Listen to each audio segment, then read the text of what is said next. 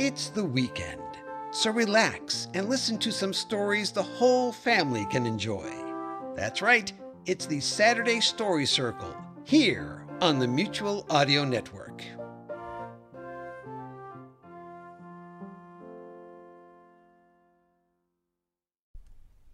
The following audio drama is rated G for general audience.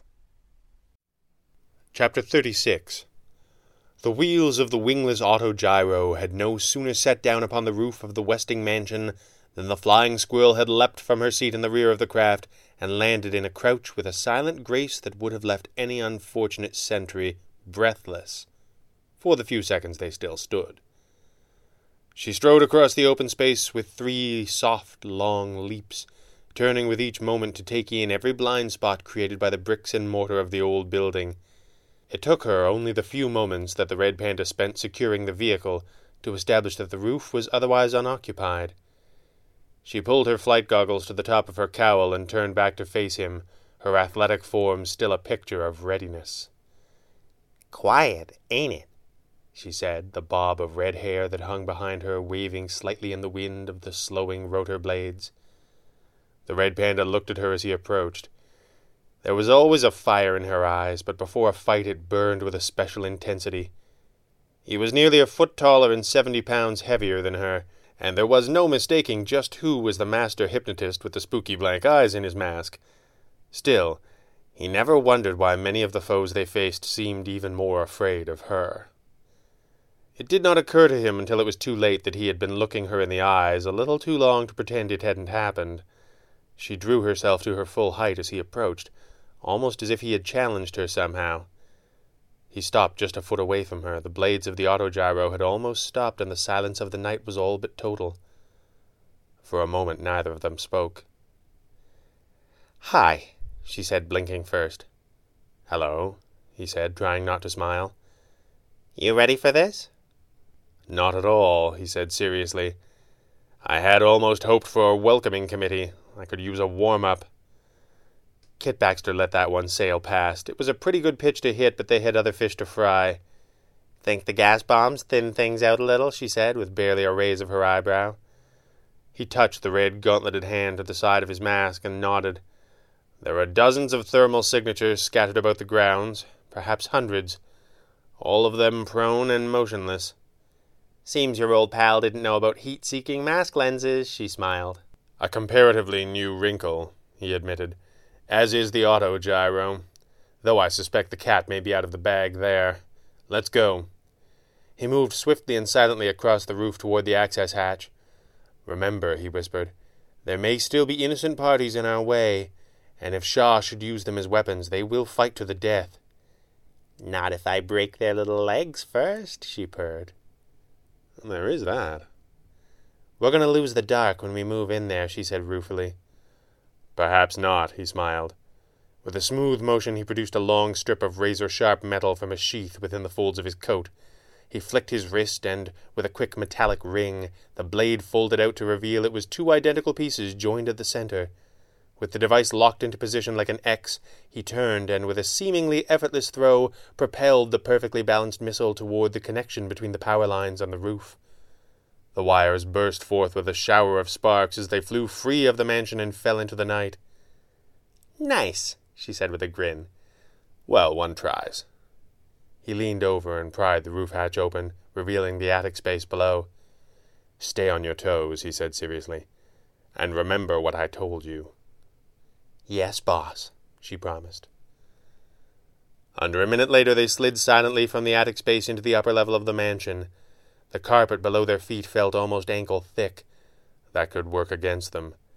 Few men living could have heard their approach under normal circumstances, but that much padding could mask a far clumsier opponent. An instant later the click of a hammer being drawn back confirmed that they were right to be on their guard. From behind 2 pillars down the hall near the stairs, a blaze of gunfire burst forth, tearing through the air and shattering the silence of the night.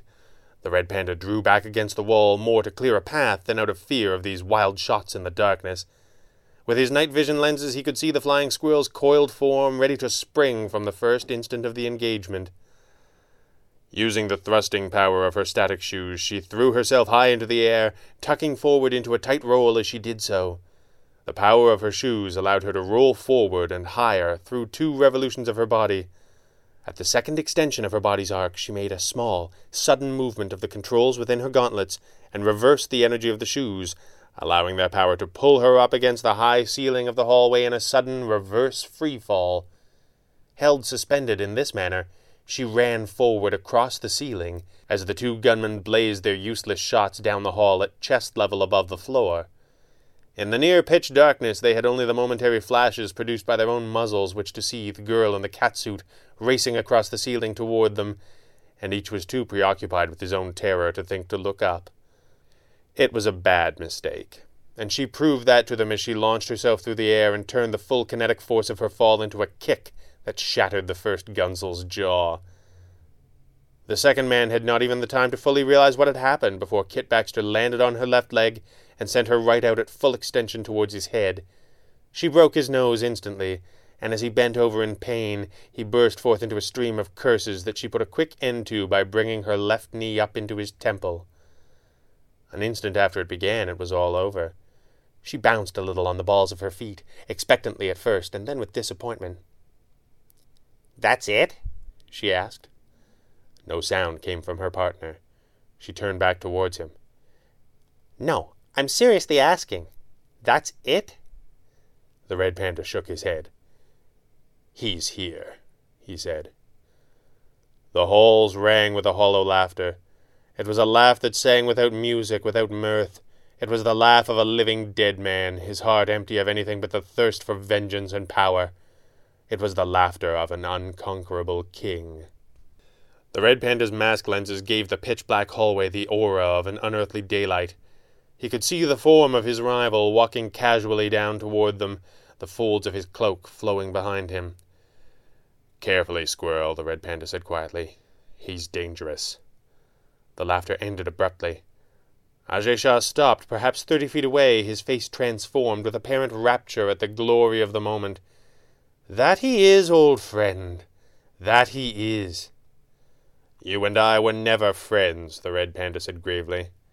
"No, we were not." Shah shook his head. "How sad. It strips the moment of some of the drama, does it not?" "What are you talking about?" "It has so much greater import, I find," Shah smiled, "when one is forced to kill a friend." In that instant, halfway between himself and Shaw, the Red Panda saw the flying squirrel's head whip around swiftly to face him. Even in the pale green glow of the night vision lenses he recognized that fire in her eyes. It was a split second of stillness that hung like an eternity. The Red Panda knew that his preparations had been in vain, that his worst fears were confirmed, and that his failure was nearly complete. Shaw had taken Kit's mind. There was a moment of despair in his heart as the flying squirrel raced towards him, a lust for murder written all over her face. After 3 steps she threw herself through the air and began to close the gap between them with a series of backflips, each augmented slightly differently by the power of her static shoes, making it impossible to get a bead on her as she approached.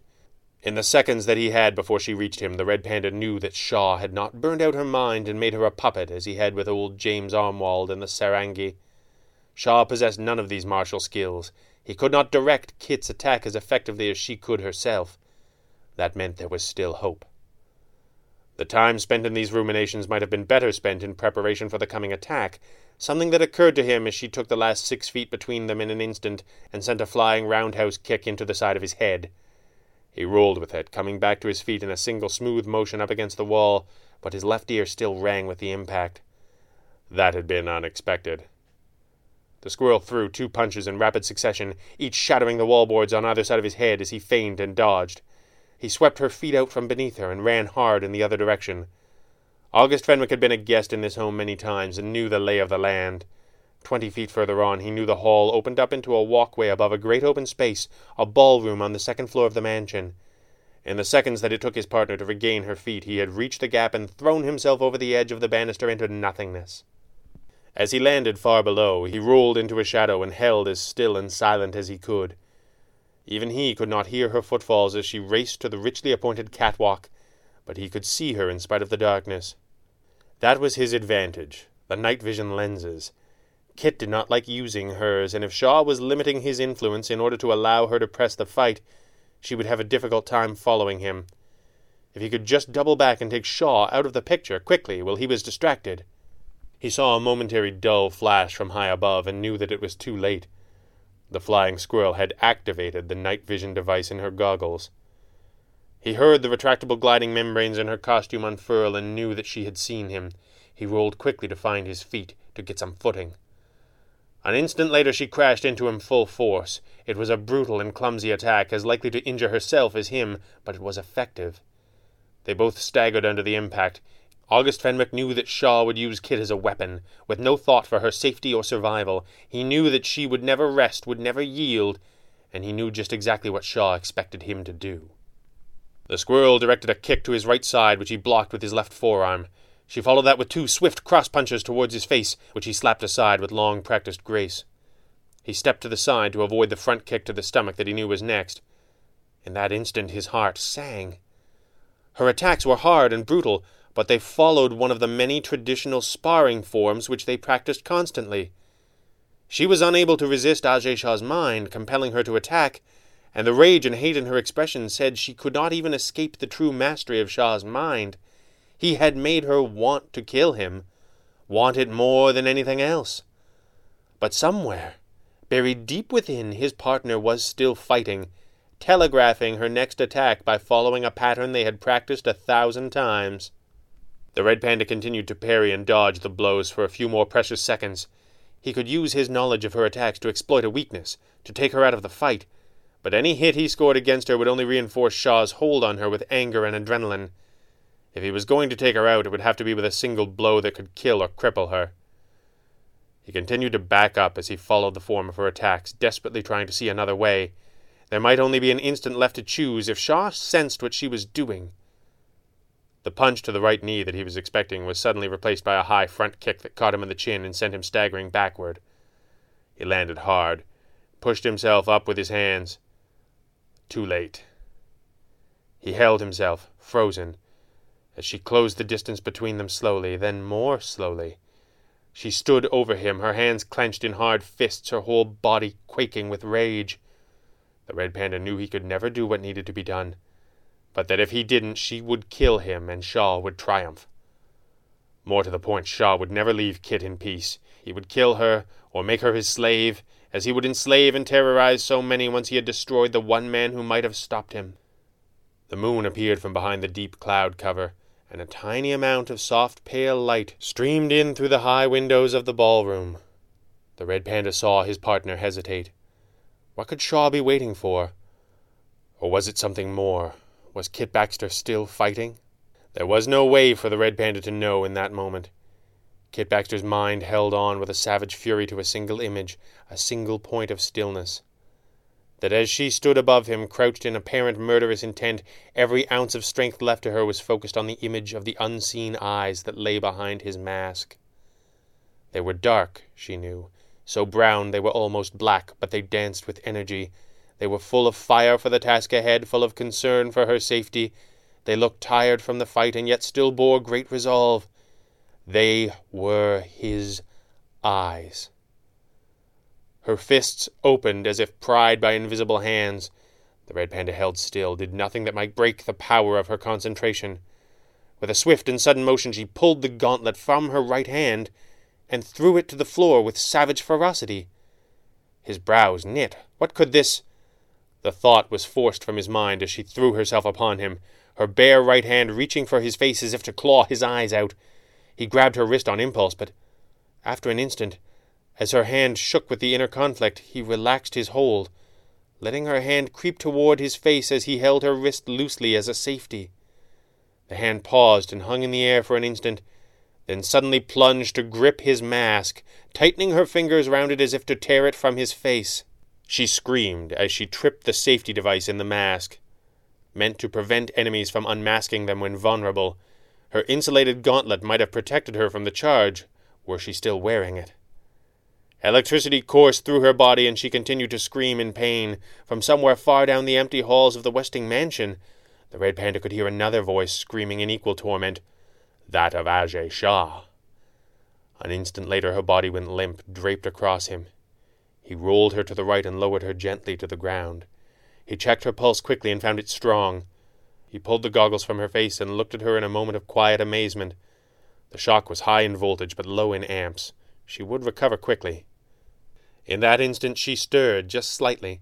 Her eyelids fluttered and her large brown eyes revealed themselves in the moonlight. "Boss," she whispered. He shook his head slightly. There was no time. He leaned close and whispered, "Our men must be in the cellars. Get them clear. I'm going to end this." She smiled and closed her eyes. "Yes, boss."